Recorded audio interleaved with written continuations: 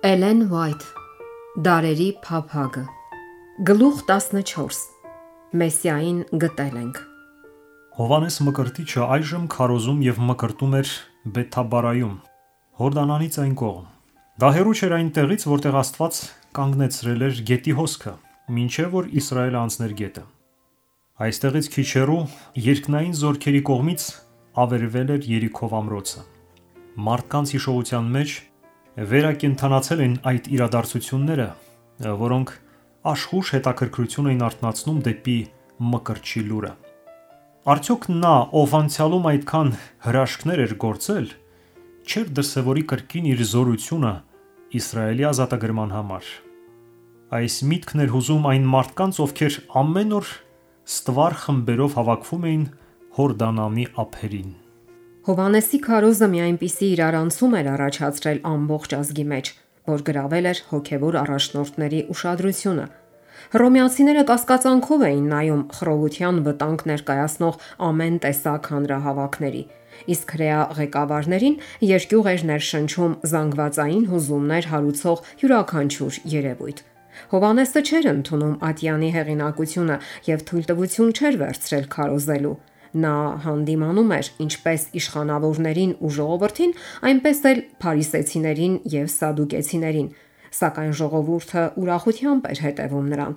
Հետաքրքրությունը նրա գործի նկատմամբ կարծես թե գնալով աճում էր։ Ու թեև նա հարգանք չէր տածում դեպի Ատյանը, նրանք այնուամենայնիվ գտնում էին, որ նա որպես ժողովրդական ուսուցիչ պետք է իրենց իրավասության տակ լինի։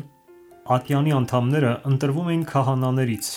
ազգի գլխավոր ղեկավարներից եւ ուսուցիչներից։ Նախագահ սովորաբար քահանայապետն էր։ Խորհրդի բոլոր անդամները պետք է լինեին տարիքով, բայց ոչ ծեր, կրթված տղամարդիկ, իրազեկ ոչ միայն հրեական կրոնին եւ պատմությանը, այլև տարբեր գիտությունների։ Նրանք պետք է լինեին առանց մարմնական արատի, ամուսնացած ու երեխաներ ունեցող, որովհետև այդպիսիք համարվում էին ավելի մարդկային եւ գիտակից։ Նրանց հավաքատեղին Երուսաղեմի տաճարին կից մի սենյակ էր։ Հրեաստանի անկախության օրերին դա ազգի գերագույն ատյանն էր, օժտված ինչպես աշխարհիկ, այնպես էլ հոգևոր իշխանությամբ։ Թեև հիմա այն ենթարկվում էր Հռոմին, բայց եւ այնպես շարունակում էր ուժեղ ազդեցություն ունենալ, ինչպես քաղաքական, այնպես էլ կրոնական հարցերում։ Ատյանը չէր կարող հետաձգել Հովանեսի գործի քննությունը։ Կային մարդիկ, ովքեր դեռ հիշում էին տաճարում Զաքարիային տրված հայտնությունը եւ նրա այն մարգարեությունը, որ մատնանշում էր իր զավակին, որպես Մեսիայի նախակարապետի։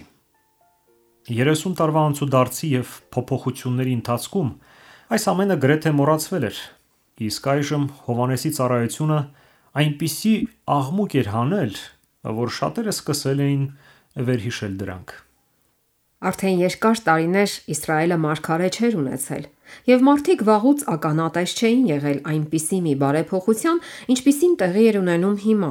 Մեղքի խոստովանության պահանջը նոր ու ցնցող էր թվում։ Ղեկավարներից շատերը չէին ցանկանում գնալ ու լսել Հովանեսի կոչն ու հանդիմանությունը, որpիսի չբացահայտվեն իրենց անձնական կյանքի գաղտնիքները։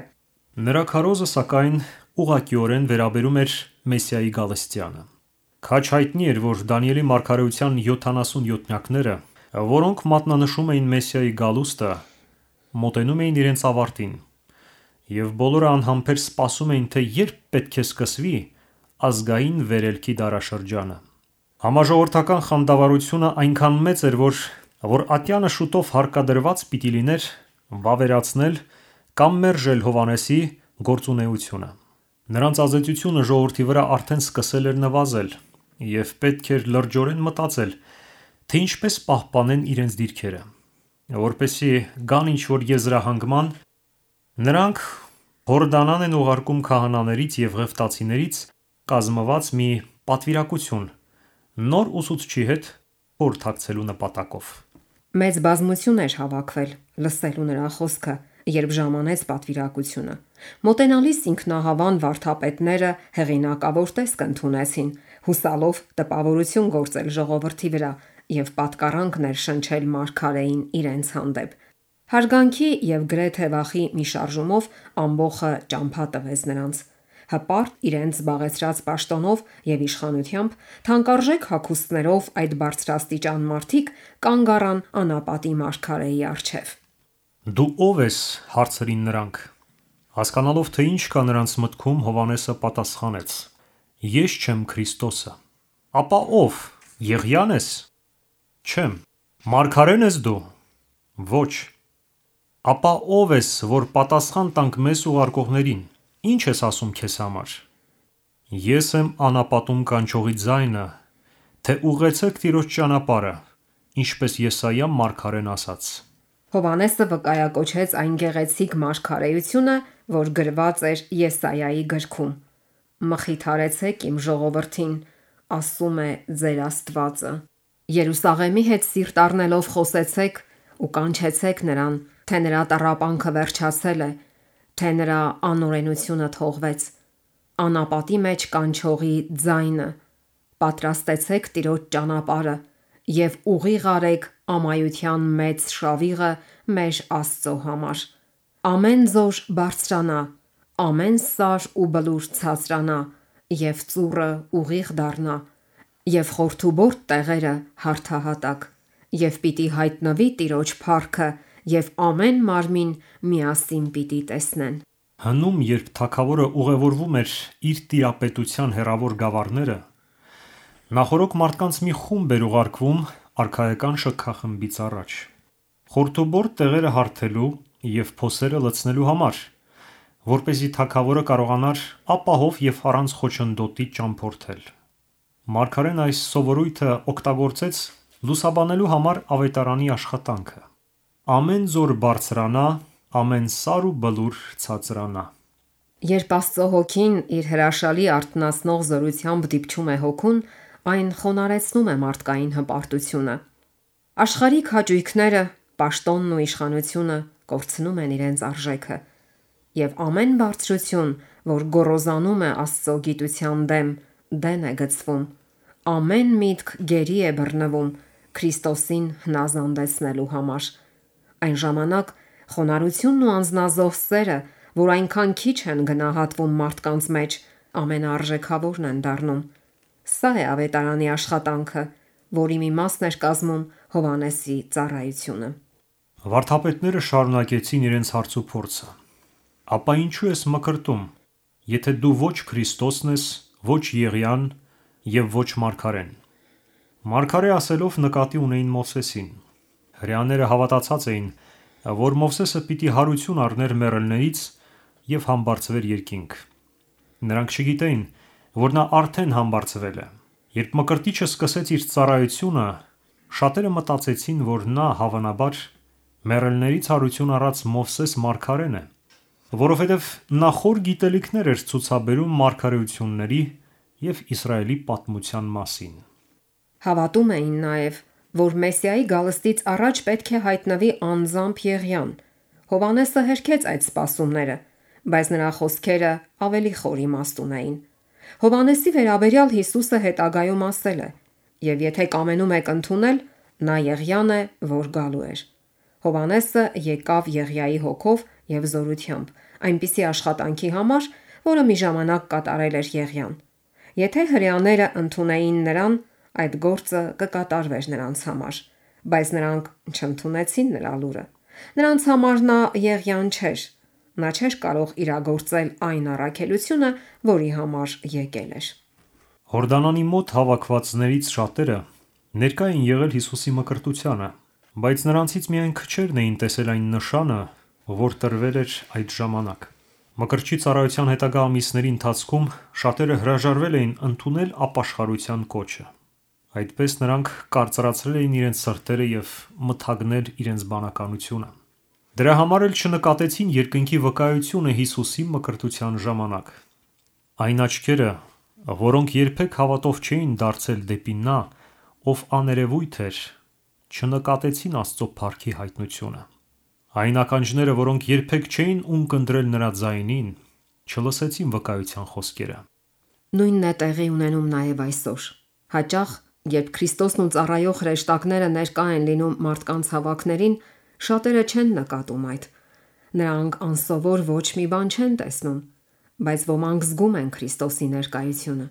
Նրանք ոգևորվում, սրտապնդվում են, լցվելով խաղաղությամբ ու բերկրանքով։ Նրանք մխիթարվում են, քաջալերվում եւ օժնվում։ Երուսաղեմից եկած պատվիրակները հարցրեցին Հովհաննեսին. «Ապա ինչու ես մկրտում»։ Եվ սպասում էին նրա պատասխանին։ Հանկարծ, երբ նրա հայացքը սահեց հավաքված բազմության վրայով, նրա աչքերը փայլատակեցին եւ դեմքը լուսավորվեց։ Նրա ամբողջ էությունը սկսեց դողալ խոր հուզմունքից։ Առաջ պարզելով ձեռքերը նա գոչեց. «Ես ջրով եմ մկրտում, բայց ձեր մեջ կա մեկը, որին դուք չգիտեք։ Նա է ինձանից հետո եկողը, որ ինձանից առաջ եղավ, որ ես արժանի չեմ նրա կոշիկների կապն արձակելու»։ Վկայությունը հստակ էր եւ որոշակի ատյան հասցնելու համար։ Հովհաննեսի խոսքերը չէին կարող վերաբերել մեկ ուրիշի, բացի վաղուց խոստացվածից։ Նրանց մեջ էր Մեսիան։ Ապշած քահանաներն ու իշխանավորները սկսեցին իրեն շուրջը նայել, հուսալով հայտնաբերել նրան, ում մասին խոսում էր Հովհաննեսը, բայց նա աչքի չէր ընկնում բազմության մեջ։ Երբ Հիսուսի մկրտության ժամանակ Հովհաննեսը մատնանշեց նրան որպես Աստծո գառի, նոր լույս սփռվեց Մեսիայի ծառայության վրա։ Մարգարեն հիշեց Եսայիայի խոսքերը. «Ինչպես մի ոչխար, որ մորթվելու է տարվում»։ Հաջորդ շաբաթների ընթացքում Հովհաննեսը նոր հետաքրքրությամբ սկսեց ուսումնասիրել մարգարեությունները եւ զոհաբերության ծառայության մասին ուսմունքը։ Նա դեռևս հստակ չէր տարբերակում Քրիստոսի ծառայության երկու փուլերը՝ որպես տառապող զոհ եւ հաղթող թագավոր, բայց հասկանում էր, որ նրա գալուստը ավելի մեծ նշանակություն ունի, քան պատկերացնում էին քահանաները կամ ժողովուրդը։ Երբ նա տեսավ Հիսուսին ամբոխի մեջ, անապատից վերադառնալուց հետո, համոզվեց, որ շուտով նա ինչ-որ նշանով ժողովրդին կհայտնի իր իսկական էությունը։ Գրեթե անհամբերությամբ նա սպասում էր, թե երբ պետք է Փրկիչը հայտարարի իր առաքելության մասին, բայց ոչ մի բառ չխոսվեց եւ ոչ մի նշան չտրվեց։ Հիսուսը չարձագանքեց իր մասին արված մկրտչի վկայությանը, այլ խառնվեց Հովհաննեսի աշակերտներին, արտաքուստ ոչ մի ապացույց չտալով իր հատուկ կոչման մասին եւ չանելով ոչինչ, որ իրեն նկատեն։ Հետևյալ օրը Հովհաննեսը տեսնում է Հիսուսին մոտենալիս։ Աստծո փառքի լույսը հանգչում է մարգարեի վրա, եւ նա առաջ է պարզում իր ձեռքերը բացականչելով. «Ահա Աստծո գառը, որ վեր է առնում աշխարհի մեղքը։ Սա է, որի համար ես ասում էի, թե ինձանից հետո մի մարդ է գալիս, որ ինձանից առաջ եղավ։ Եվ ես նրան չգիտեի, այլ որ նա հայտնի լինի Իսրայելին, նրա համար ես եկա ջրով մկրտելու։ Տեսնում էի հոգին, որ աղավնու պես վայր էր գալիս երկնքից եւ նրա վրա մնում։ Եվ ես չգիտեի նրան, բայց նա, որ ինձ ուղարկեց ջրով մկրտելու, ասաց ինձ, թե որի վրա որ տեսնես հոգին վայր է գալիս եւ նրա վրա մնում, նա է Սուրբ Հոգով մկրտողը։ Եվ ես տեսա եւ վկայեցի, թե սա է Աստծո որդին»։ Միթե սա է Քրիստոսը։ Մարդիկ ակնածանքով եւ զարմանքով նայեցին նրան, ում մասին հենց նոր հայտարարվեց, որ Աստծո որդին է։ Հովհաննեսի խոսքերը խորապես ուզել էին նրանց։ Նա խոսել էր նրանց հետ Աստծո անունից։ Օրեր շարունակ նրանք լսել էին նրա հանդիմանությունը իրենց մեղքերի համար, եւ այն համոզմունքը, որ նա երկնքի առաքյալն է, գնալով ամրապնդվել էր։ Բայց ով էր այս մեկը ավելի մեծ, քան Հովհաննես Մկրտիչը։ Նրա հագուստի եւ վարքագծի մեջ ոչինչ չկար, որ ցույց տար նրա բարձր կոչումը։ Արտաքուստ նա մի հասարակ անձնավորություն էր, իրենց նման, աղքատի հագուստով։ Ամբոխի մեջ կային մարդիկ, ովքեր Քրիստոսի մկրտության ժամանակ նկատել էին աստվածային փառքը եւ լսել Աստծո ձայնը, բայց այդ պահից ի վեր Փրկչի կերպարանքը բոլորովին փոխվել էր։ Մկրտության ժամանակ նրանք տեսել էին նրա դեմքը այլակերպված երկնային լույսով, իսկ հիմա գունատ, հոգնած ու հյուծված։ Միայն Հովհաննես մարգարեն ճանաչեց նրան։ Բայց երբ մարդիկ նայեցին նրան, տեսան մի դեմք, որը աստվածային գթասրտություն եւ արժանապատվություն էր արտացոլում։ Նրա հայացքը, դեմքի արտահայտությունը վկայում էին հեզության եւ անզուգական սիրո մասին։ Նա ասես շրջապատված լիներ հոգեվոր ներգործության ոլորտով։ Թեև նրա շարժուձևը համեստ էին եւ հարգալից, նա ապշեցնում էր մարդկանց իր մեջ քողարկված մի զորությամբ, որը սակայն հնարավոր չէր ամբողջովին թաքցնել։ Միթե սա էր նա, ում այդքան երկար սպասել էր Իսրայելը։ Հիսուսը եկավ աղքատության եւ խոնարհության մեջ, որպիսի օրինակ լինի մեզ համար, ինչպես նաեւ լինի մեր փրկիչը։ Եթե նա հայտնվեր արքայական փայլով, ինչպես կարող էր խոնարհություն սովորեցնել, ինչպես կարող էր ներկայացնել այնպիսի խոր ճշմարտություններ, ինչպիսիք տրվեցին լեռան քարոզում։ Ում վրա պիտի դնեին իրենց հույսը խեղճերն ու թշվառները, եթե Հիսուսը գար բնակվելու մարդկանց մեջ որպես թագավոր։ Ժողովրդին սակայն անհավանական էր թվում, որ նա, ում Հովհաննեսը մատնանշեց, կարող էր լինել իրենց վսեմ երազանքների իրականացումը։ Այդպես շատերը հուսախաբված եւ խիստ շփոթված էին։ Այդպես էլ չասվեցին այն խոսքերը, որ այնքան շատ էին ցանկանում լսել քահանաներն ու վարդապետները, թե Հիսուսը այժմ կվերականգնի Իսրայելի թագավորությունը։ Ահա թե ինչպիսի թագավորի էին նրանք սպասել ու փափագել։ Նման թագավորի նրանք պատրաստ էին ընդունել, բայց մեկին, ով ձգտում էր արդարության եւ խաղաղության արքայություն հիմնել իրենց սրտերում, նրանք չէին ընդունի։ Հետևյալ օրը, երբ Հովհաննեսը կանգնած էր երկու աշակերտների հետ, նա կրկին տեսավ Հիսուսին ժողովրդի մեջ։ Մարգարեի դեմքը կրկին լուսավորվեց աներևույթի փառքով, երբ բացականչեց. «Ահա Աստծո գառը»։ Այս խոսքերը խորապես ուզեցին աշակերտների սրտերը, բայց նրանք լիովին չհասկացան դրանք։ Ինչ էր նշանակում այդ անունը, որով Հովհաննեսը կոչեց նրան Աստծո գառ։ Հովհաննեսը անձամբ չէր բացատրել։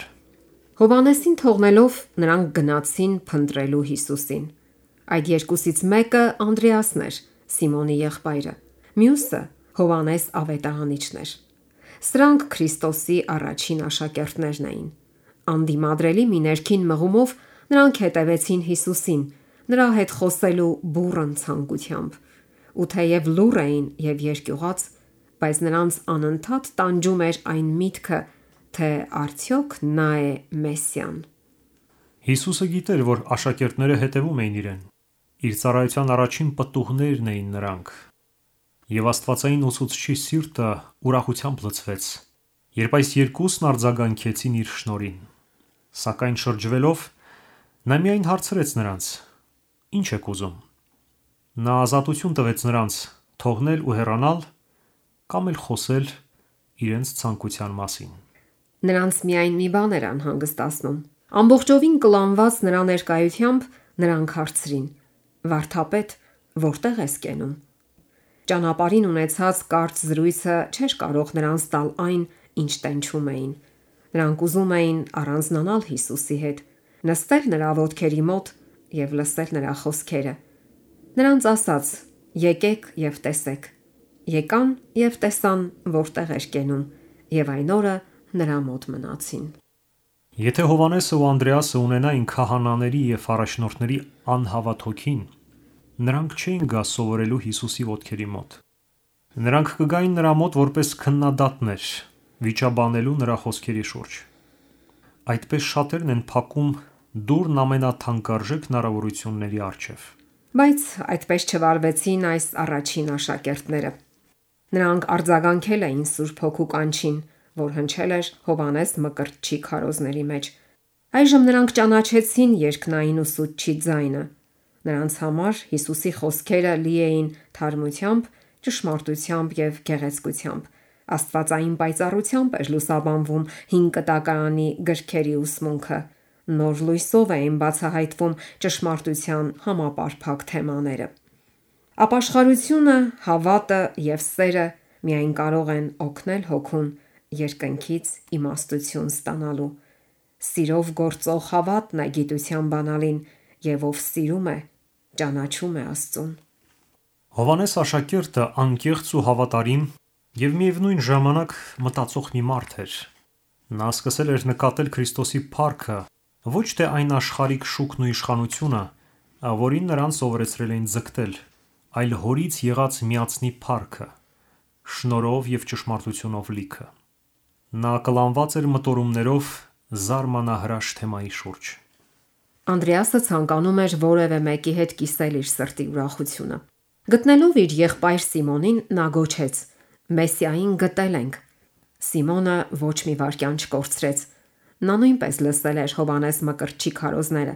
եւ շտապեց փրկչի մոտ։ Քրիստոսի հայացքը կանգ առավ նրա վրա, կարդալով նրա բնավորությունը եւ կյանքի պատմությունը։ Նրա կրակոտ խառնվածքը, սիրող եւ կարեկից սիրտը, նրա փառասիրությունն ու ինքնավստահությունը, նրա անկման պատմությունը, նրա ապաշխարությունը, նրա աշխատանքները եւ մարտիրոսական մահը։ Այս ամենը կարդաց Փրկիչը եւ ասաց. «Դու Սիմոնն ես, Հովնանի որդին, դու պիտի կոչվես Կեփաս», որ թարգմանվում է Պետրոս։ Հետևյալ օրը կամեցավ Հիսուսը դուրս գնալ Գալիլեա եւ գտնում է Փիլիպոսին եւ ասում նրան. «Իմ ետևից եկ»։ Փիլիպոսը հնազանդվեց հրամանին եւ անմիջապես դարձավ Քրիստոսի համագործակիցը։ Փիլիպոսը կանչեց Նաթանայելին։ Վերջինս ամբոխի մեջ էր եղել, երբ Մկրտիչը մատնանշելով Հիսուսին Աստծո գառ էր անվանել նրան։ Երբ Նաթանայելը տեսավ Հիսուսին, հիասթափվեց։ Ծանր աշխատանքի եւ աղքատության հետքեր կրող այս մարդը միթե կարող էր Մեսիան լինել։ Բայց Նաթանայելը նաեւ չկարողացավ մերժել Հիսուսին, որովհետեւ Հովհաննեսի խոսքերը համոզմունք էին առաջացրել նրա սրտում։ Այն պահին, երբ Փիլիպոսը կանչեց Նաթանայելին, վերջինս առանձնացած մի խաղաղ պուրակում խորում էր Հովհաննեսի վկայության եւ Մեսիային վերաբերող մարգարեությունների մասին։ Նա աղոթում էր, որ Աստված իրեն հայտնի, թե իրոք նա է Փրկիչը, ում մասին քարոզում էր Հովհաննեսը, եւ Սուրբ Հոգին իջավ նրա վրա, հավաստիացնելով, որ Աստված այցելել է իր ժողովրդին եւ փրկության եղջյուր է կանգնեցրել նրա համար։ Փիլիպոսը գիտեր, որ իր ընկերը ուսումնասիրում է մարգարեությունները, եւ մինչ Նաթանայելն աղոթում էր թզենու տակ, նա հայտնաբերում է նրա պատսպարանը։ Նրանք հաճախ էին միասին աղոթել սաղարթներով պաշտպանված այդ մենավոր վայրում։ Նրան, որի մասին գրեց Մովսեսը օրենքում եւ մարգարեներն էլ, գտանք։ Այս լուրն ասես Նաթանայելի աղոթքի ճիշտ պատասխանը լիներ, բայց Փիլիպոսը, ում հավատը դեռևս կայուն չէր, երկմտանքով ավելացրեց. Հովսեփի որդի Հիսուսին Նազարեթից։ Նախապաշարումը կրկին գլուխ բարձրացրեց Նաթանայելի սրտում։ Նա գոչեց. կարելի է, որ Նազարեթից մի բարի բան լինի։ Փիլիպոսը չսկսեց վիճել նրա հետ, այլ ասաց. «Եկ եւ տես»։ Հիսուսը տեսավ Նաթանայելին իր մոտ գալիս եւ ասաց. «Ահա ճիշտ իսրայելացի,